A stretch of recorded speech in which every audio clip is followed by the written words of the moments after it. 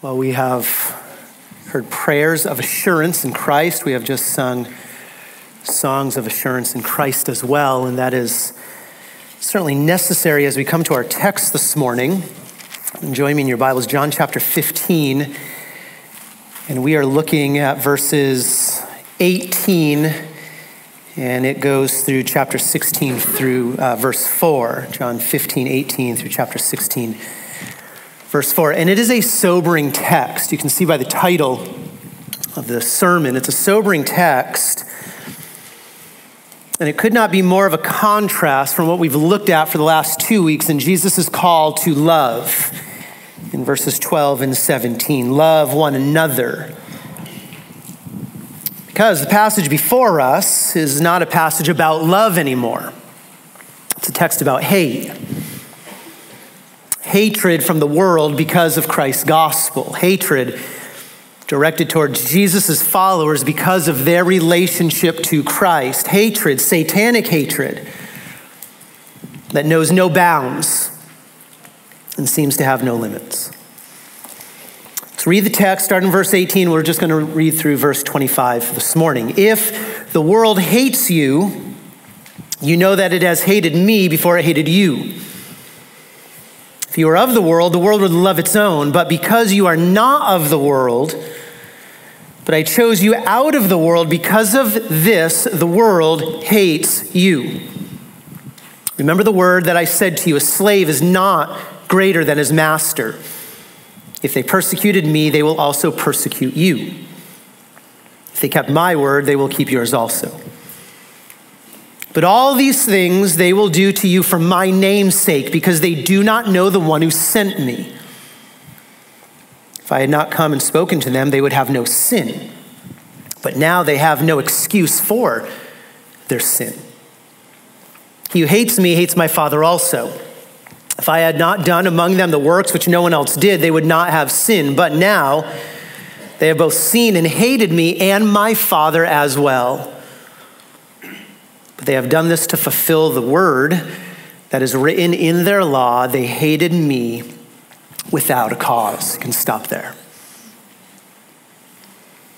You can see the warning.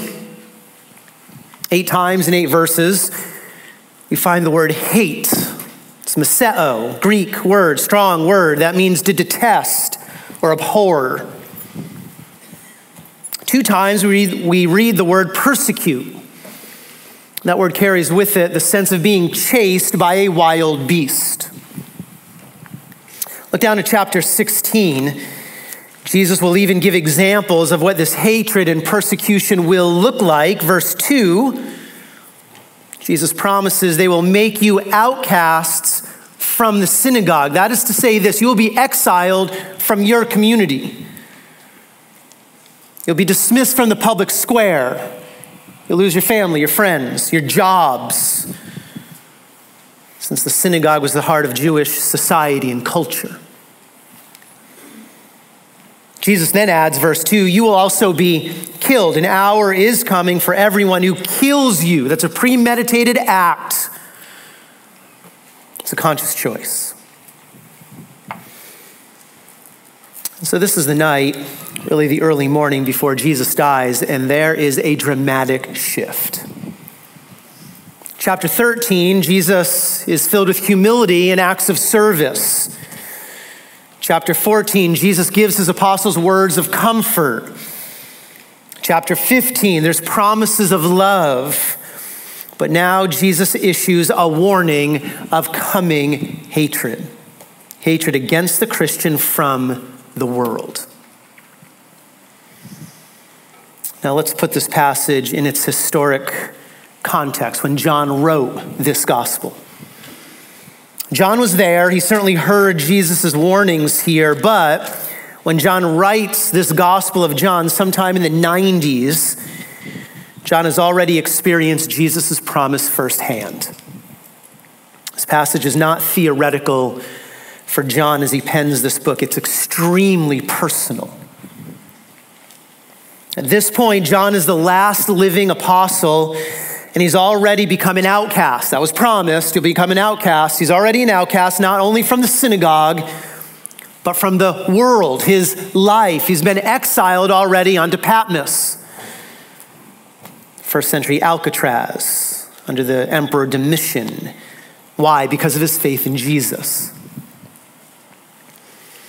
But when John writes this promised hate, it's not limited to him. No, Revelation 1, John calls himself a fellow partaker. We're in this together, John says. He's suffering with his brothers and sisters in Christ. So much so that 1 John 3, John writes this, "Do not be surprised, brethren, if the world hates you." This is no surprise. No surprise not only because Jesus predicted this, John 15, but because you're experiencing this. That's the historical context here. But we can also put this in the early Friday morning context as well when Jesus said it. The warning here for the apostles is clear. Not only is gospel hatred coming for Jesus, just a matter of hours, but gospel hatred is coming for each of them as well.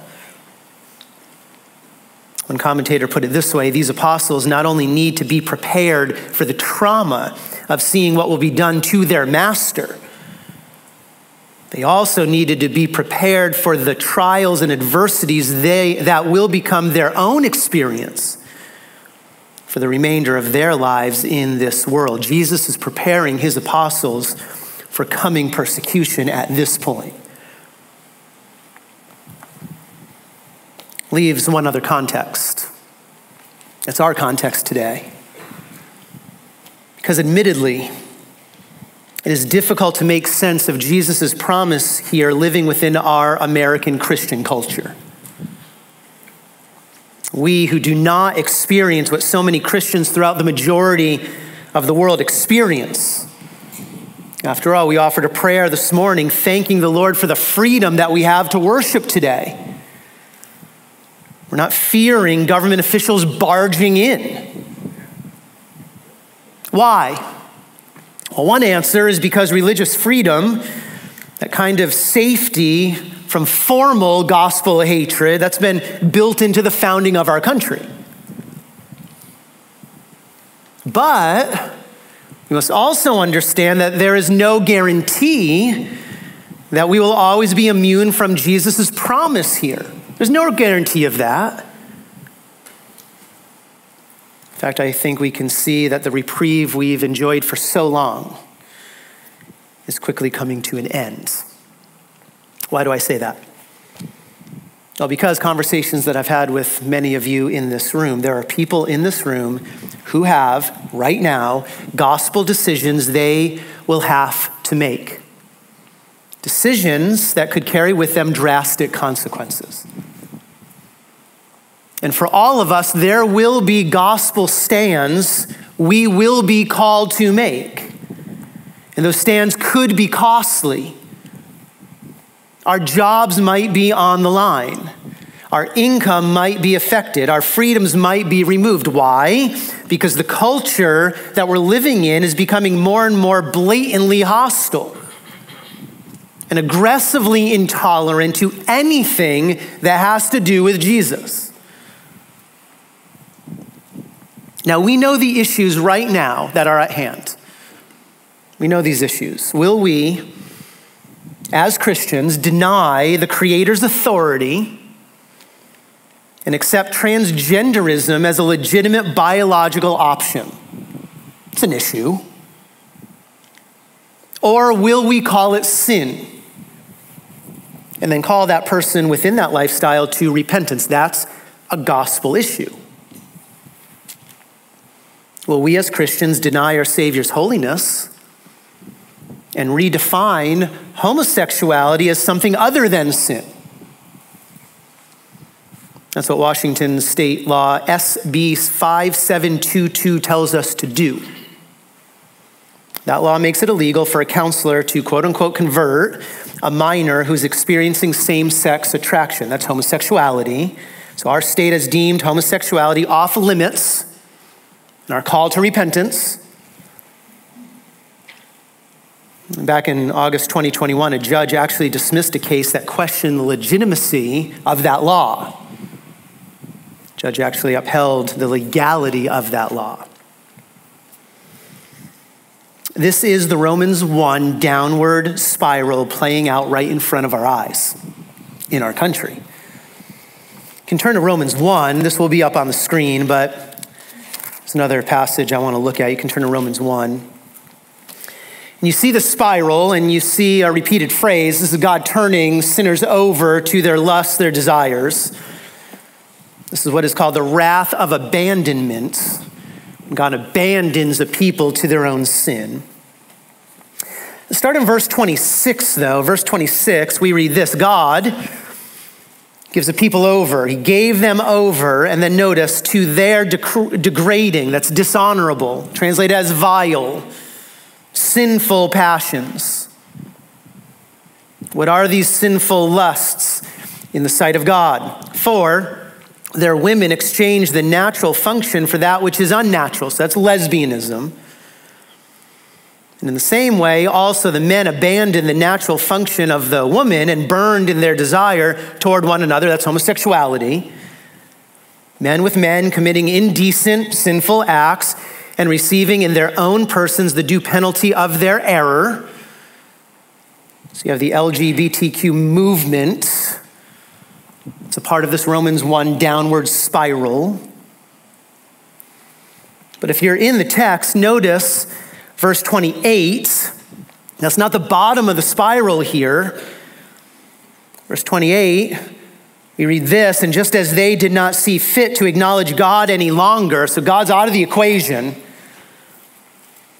God gave them over, and watch this phrase, to a depraved mind, an illogical mind, a mind that makes no sense. To do those things which are not proper, and even to invent new sins, new things to do. Which is, I think, the explanation of what happened on Friday in Wisconsin. I don't know if you've seen this.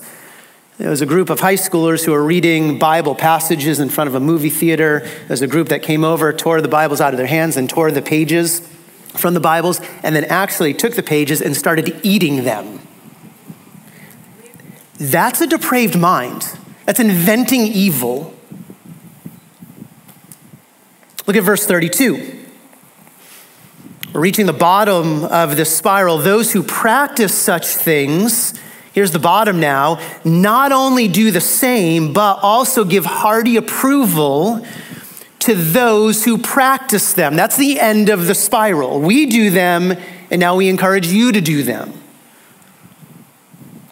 Put in Isaiah's words, where we call good evil and evil good. And that's where we're living today. Not only is our country giving hearty approval to what is vile to God, but now it's legalizing it, encouraging it, and then making it illegal if you do it, or if you counter it, rather. Never before has evil been so flagrant in our country. Never before has it been so legislated. Never before has the Bible been so misused in the public square. So you have government leaders actually quoting Jesus to defend their sin.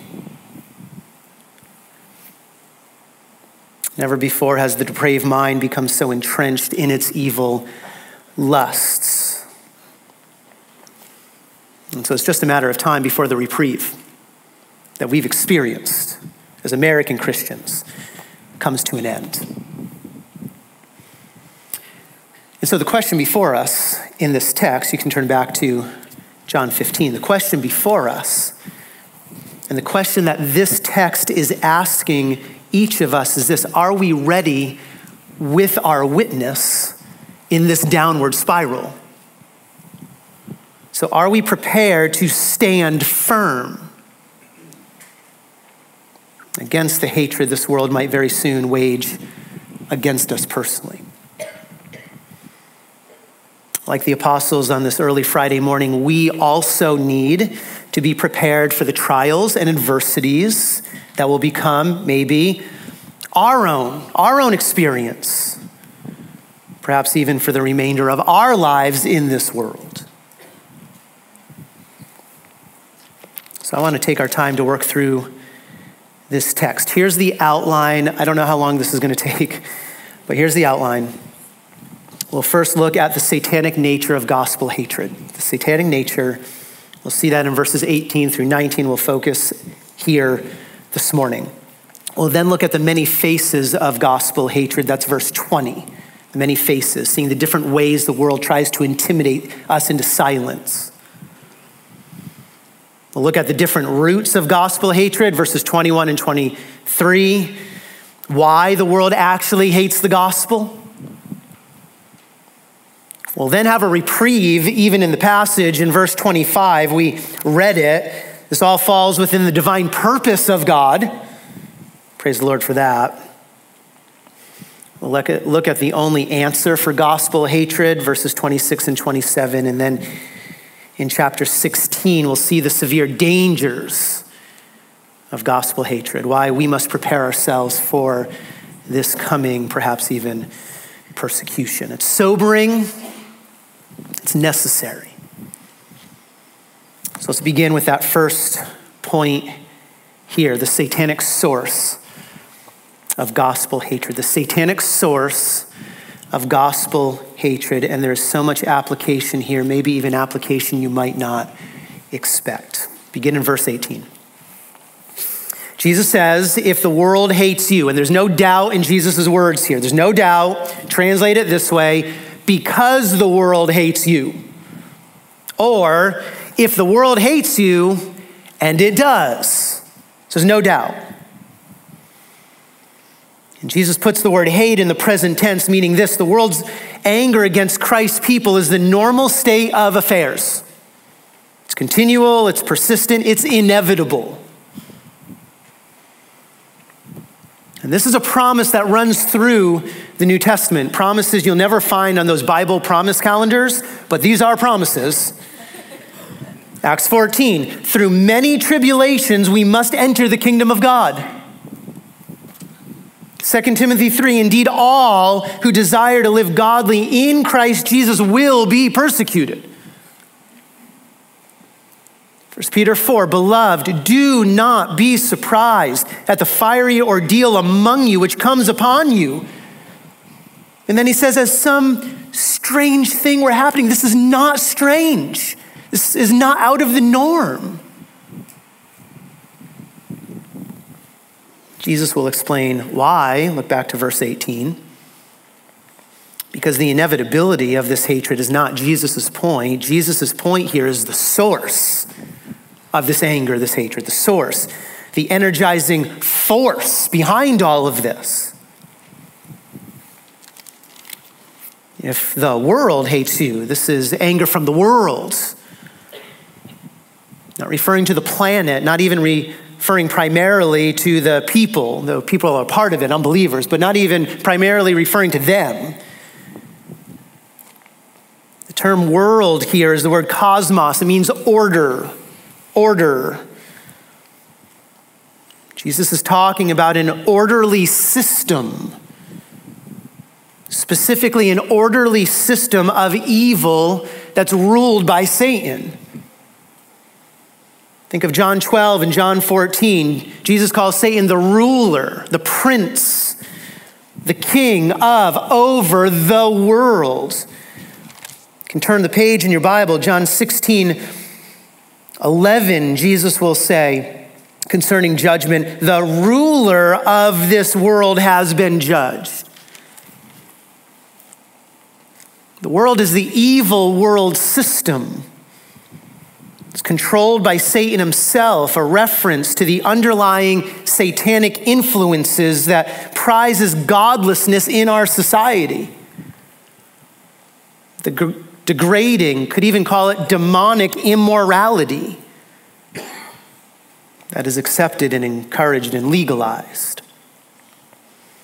The constant and permeating hatred for anything righteous. The world is the spiritual kingdom of darkness. Turn to John 17. It's no wonder that Jesus prays this, John 17:14. I have given them your word, and the world has hated them because they are not of the world, even as I am not of the world. And then this, verse 15, I do not ask you to take them out of the world, but to keep them from who? From the evil one. The world is the spiritual kingdom of darkness controlled by the devil. This is an amazing contrast from verse 15:13. Greater love is no one than this, than to lay down his life for his friends. Christians are loved by Christ. A love that sacrifices itself unto death for us. But now Jesus warns of Satan's hatred for us that wants to kill us, not save us.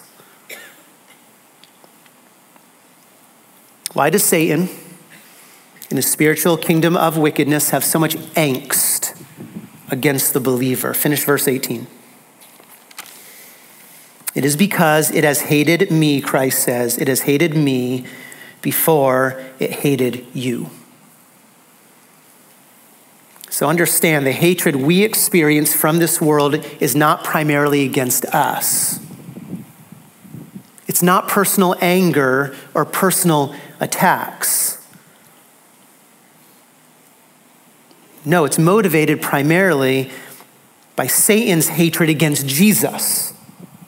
So we're the collateral damage in this cosmic war Satan is waging against Christ. But Satan has a problem in this war. I think this problem enrages him even more. The problem is this, and this is why we are the collateral damage here. The problem is this: though Satan wants to, he cannot pour out his anger directly on Jesus. Can't do it. Why? Because Jesus sits at the Father's right hand. He's too transcendent. He's too omnipotent.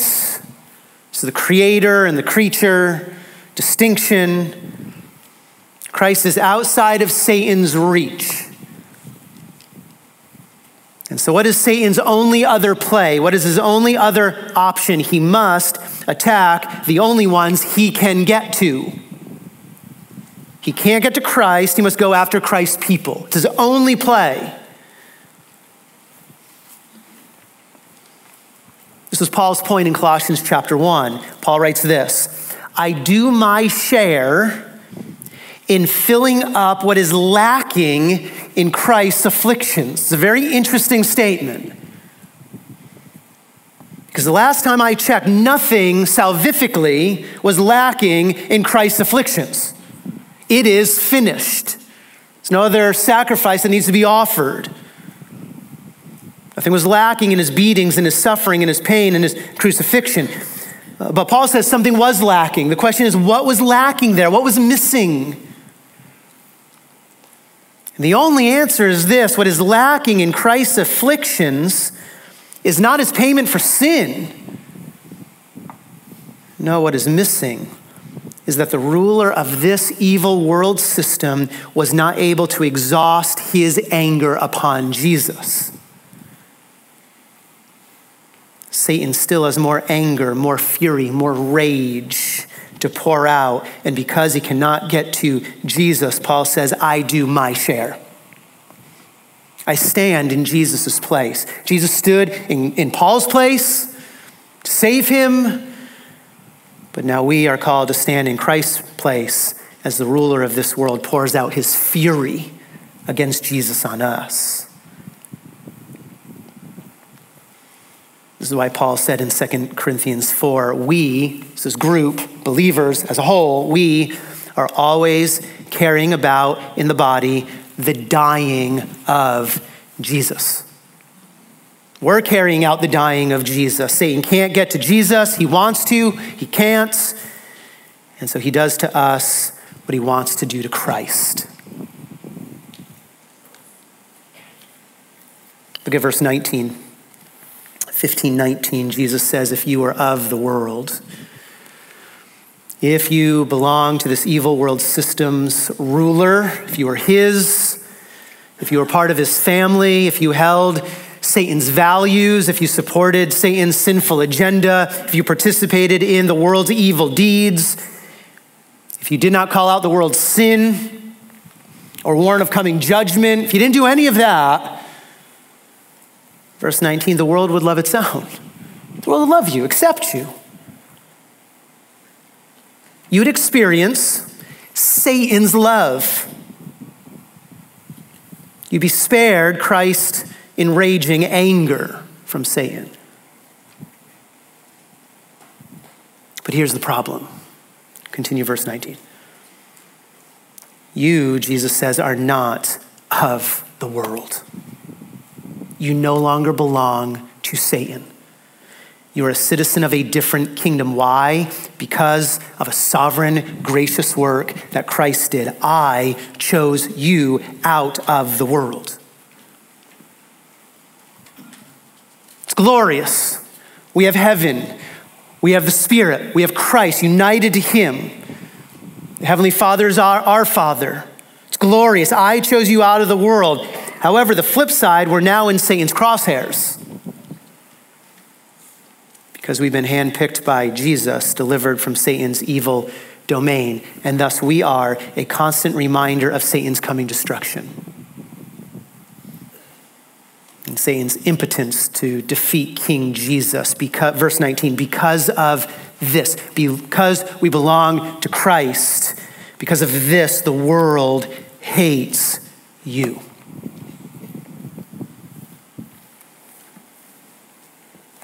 Christ is just simply summarizing what we see from the opening pages of Scripture. Starting in Genesis 4, we see Satan's unhinged rage against the triune God. Rage carried out on God's people. So think of Genesis 4. This is the first story after God dooms Satan in the garden. First story. Here's Satan's response. Genesis 4. So it came about in the course of time that Cain brought an offering to the Lord of the fruit of the ground. Abel on his part also brought of the firstlings of his flock and of their fat portions. And Yahweh had regard for Abel and for his offering, but for Cain and for his offering he had no regard. Received by God, dismissed by God. So here it is, Cain became very angry. He's filled with satanic hostility and aggression. And what does he do? Verse 8, when they were in the field, Cain rose up against Abel, his brother, and killed him. This is rage. This is anger against God's people. How do we know this has been energized by the ruler of this world? Well, 1 John 3 puts it this way.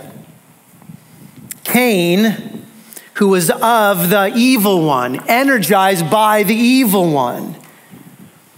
Cain's hatred for Abel was satanically motivated, and thus he slew his brother. This is why Jesus calls Satan a murderer from the beginning. That's a reference to Cain killing Abel. Satan was behind it all. That's why Peter calls Satan your adversary, who prowls around like a roaring lion seeking someone to devour. Again, because Satan can't get to Jesus, he attacks Christ's people.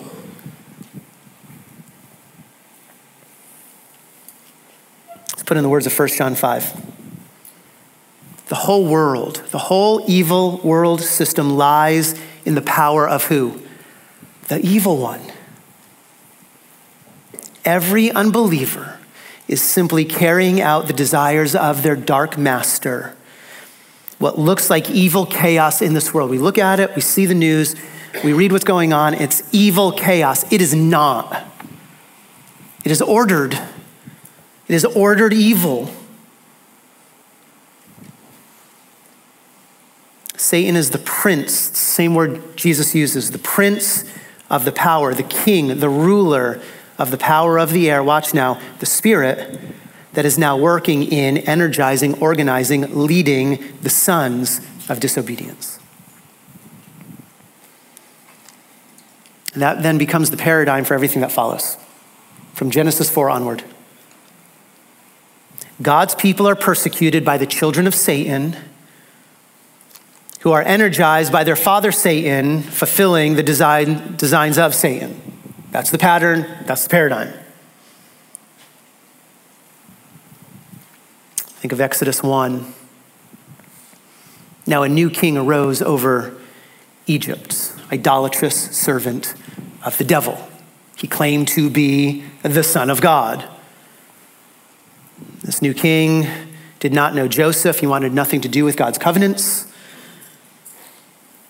He said to his people, when you are helping the Hebrew women to give birth and see it as a son, then you shall put him to death. The satanic murder of Abel now becomes the satanic plot to exterminate all of God's people. Think of Shadrach, Meshach, and Abednego. They're thrown into a fiery furnace. Daniel thrown into a lion's den. Zechariah stoned to death. Satanic rage against Christ carried out by Satan's children. When you come to the intertestamental period, those 400 years of silence between the Old and the New Testament, nothing is recorded in the scriptures, but we see this satanic persecution continuing. I'll give you one example. 169 BC, Antiochus IV, he enters Jerusalem with his army. He transforms the temple of Yahweh into a temple for Zeus. He declares the Jewish religion unlawful, all of that predicted in Daniel 11. You think that would be enough? Antiochus was not done. He was not satisfied with defaming God's temple, so what does he do? He tries to eradicate God's people. Here's the history that's recorded. Now, on the 15th day of Chislev, in the 145th year, the books of the law that they found, they tore to pieces and burned with fire. Anyone found possessing the book of the covenant or anyone who adhered to the law was condemned to death by decree of the king.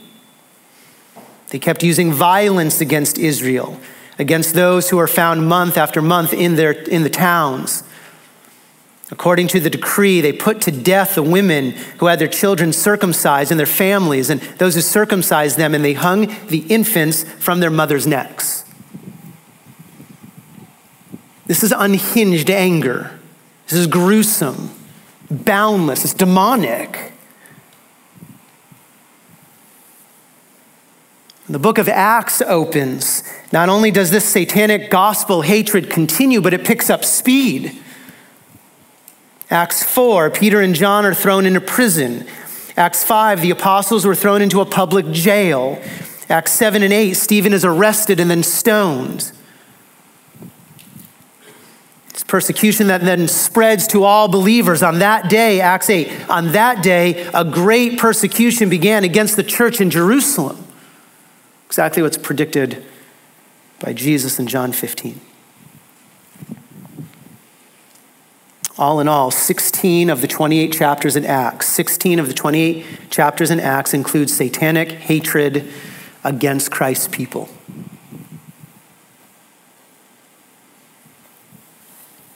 Every apostle was persecuted. Every apostle. They were either crucified, slain by a sword, stoned, or speared to death. That's unhinged. The only apostle that did not die a martyr's death was John, and he was thrown again into Alcatraz. You'd think that's enough. It's enough. We try to get to Jesus. We're getting to his apostles, but it's not enough. Now those associated with the apostles experience this, and these are names you might not know. Aristarchus. I mean, no one's dressing up as Aristarchus for Awana dress-up night, right? Bible figure. We don't know this person. But Aristarchus, imprisoned, why? Because of his faith in Christ. Epaphras, imprisoned. Timothy, imprisoned. Come to the late 60s, satanic persecution becomes sport under Nero. Christians were burned as torches to light his gardens at night. And you ask the question, why that? Why burn them? Here's why. It's because the Christians believed that Christ would return in fire and judgment. And so Nero said, okay, I'll bring judgment and fire on you. Nero is the one who orders the beheading of the Apostle Paul. One historian wrote this: the first century was a difficult time for believers. Christian martyrdom became commonplace before the century was finished. That's why John says, do not be surprised. That's why Peter says it's no strange thing. But Satan's not done. His anger against Christ is still not exhausted. And so he devours Polycarp, a disciple of John. He burns Polycarp at the stake. He's 80 years old. AD 177 in Lyons, France, Christians are arrested. They're thrown into the amphitheater to fight against wild beasts and gladiators. Again, remember that word, persecuted, being chased by a wild beast. That's not normal anger.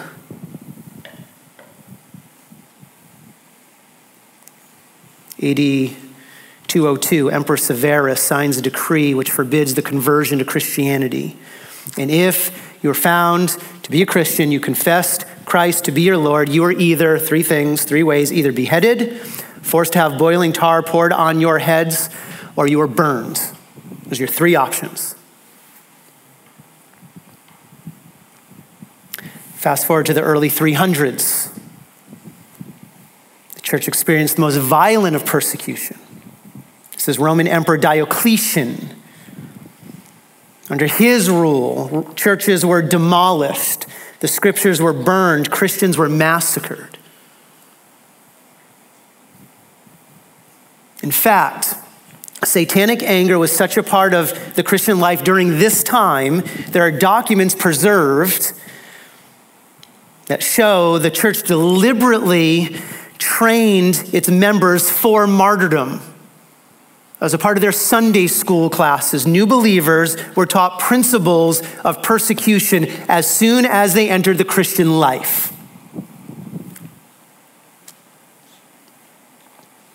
Fast forward to the time of the Reformation, 1500s.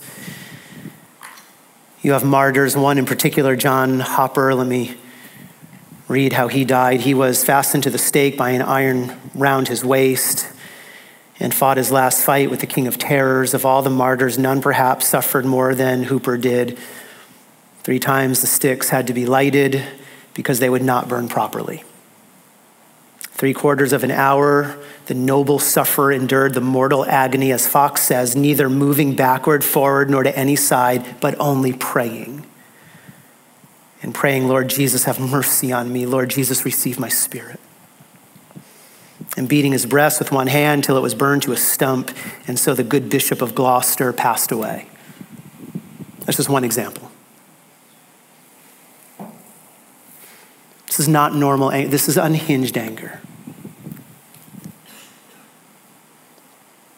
I hope we're feeling the weight of this cosmic satanic battle that Satan is waging against Christ, but he can't get to Christ. The point of John 15 is that Jesus promises a hatred against his people that is unapologetic, an anger that knows no bounds, and an enemy who will do the unthinkable and the cruel. Let's bring it to today. Today. It's no different. Satan's anger has still not been exhausted. The world is still in his evil lap. And thus today, here's the statistics. Today, throughout the world, 13 Christians are killed for their faith every day. 13 Christians every day. 12 Christian buildings are attacked every day. 12 Christians are arrested or imprisoned every day. 5 Christians are abducted, kidnapped because of their faith every day. That's what's taking place.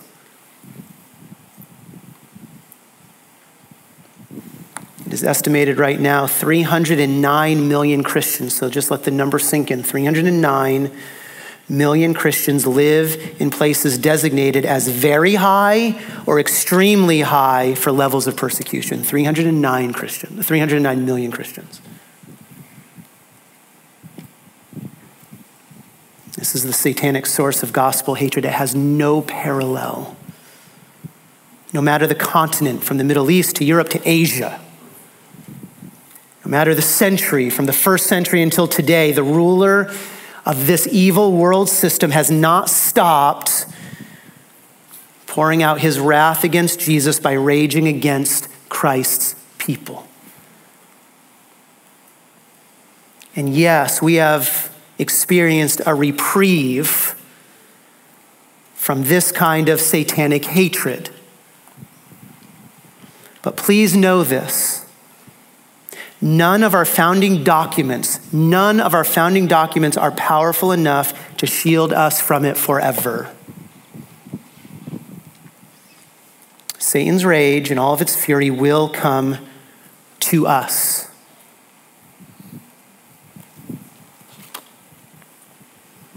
So it leads us to application. Application. How does recognizing the satanic nature of gospel hatred prepare us to face it? How does recognizing the satanic nature of gospel hatred prepare us to face it? I'm going to give you 3 ways. First of all, recognizing the satanic nature of this worldly hatred should create in us a heart not of anger and not of revenge, but a heart of compassion for those who rage against us. We should be filled with compassion. Why? Why? Because when we realize our enemies are sitting in the lap of the evil one and trapped and bound within the devil's domain and doing what their evil ruler wants them to do, we should be humbled. Why? Because we once lived in that same domain. That's where we were. We once followed that same evil ruler until Jesus says, I chose you, I saved you, I delivered you out of the domain of darkness. So we were there. And so what must our response be? It cannot be returning hatred for hatred. It cannot be returning evil for evil. That's never been the answer, ever. The only appropriate response to satanic Christ-hating anger is Christ modeling compassion. Listen to 1 Peter chapter 2. For you have been called for this purpose. What purpose, Peter? The purpose of filling up the satanic afflictions on behalf of Christ. That's our purpose. Since Christ also suffered for you, leaving you an example for you to follow in his steps. So Christ is our example now of how we respond to Satan's anger. What did Christ do? Here it is, verse 23. While being reviled, he did not revile in return. So what you're saying is I need to be a doormat. I can't revile in return? While suffering, he uttered no threats. That's how Christ responded. In fact, he repaid evil with what? With good. He uttered no threats. No, what does he say? Well, on the cross, Father, forgive them, for they do not know what they're doing. It's the compassion of Christ.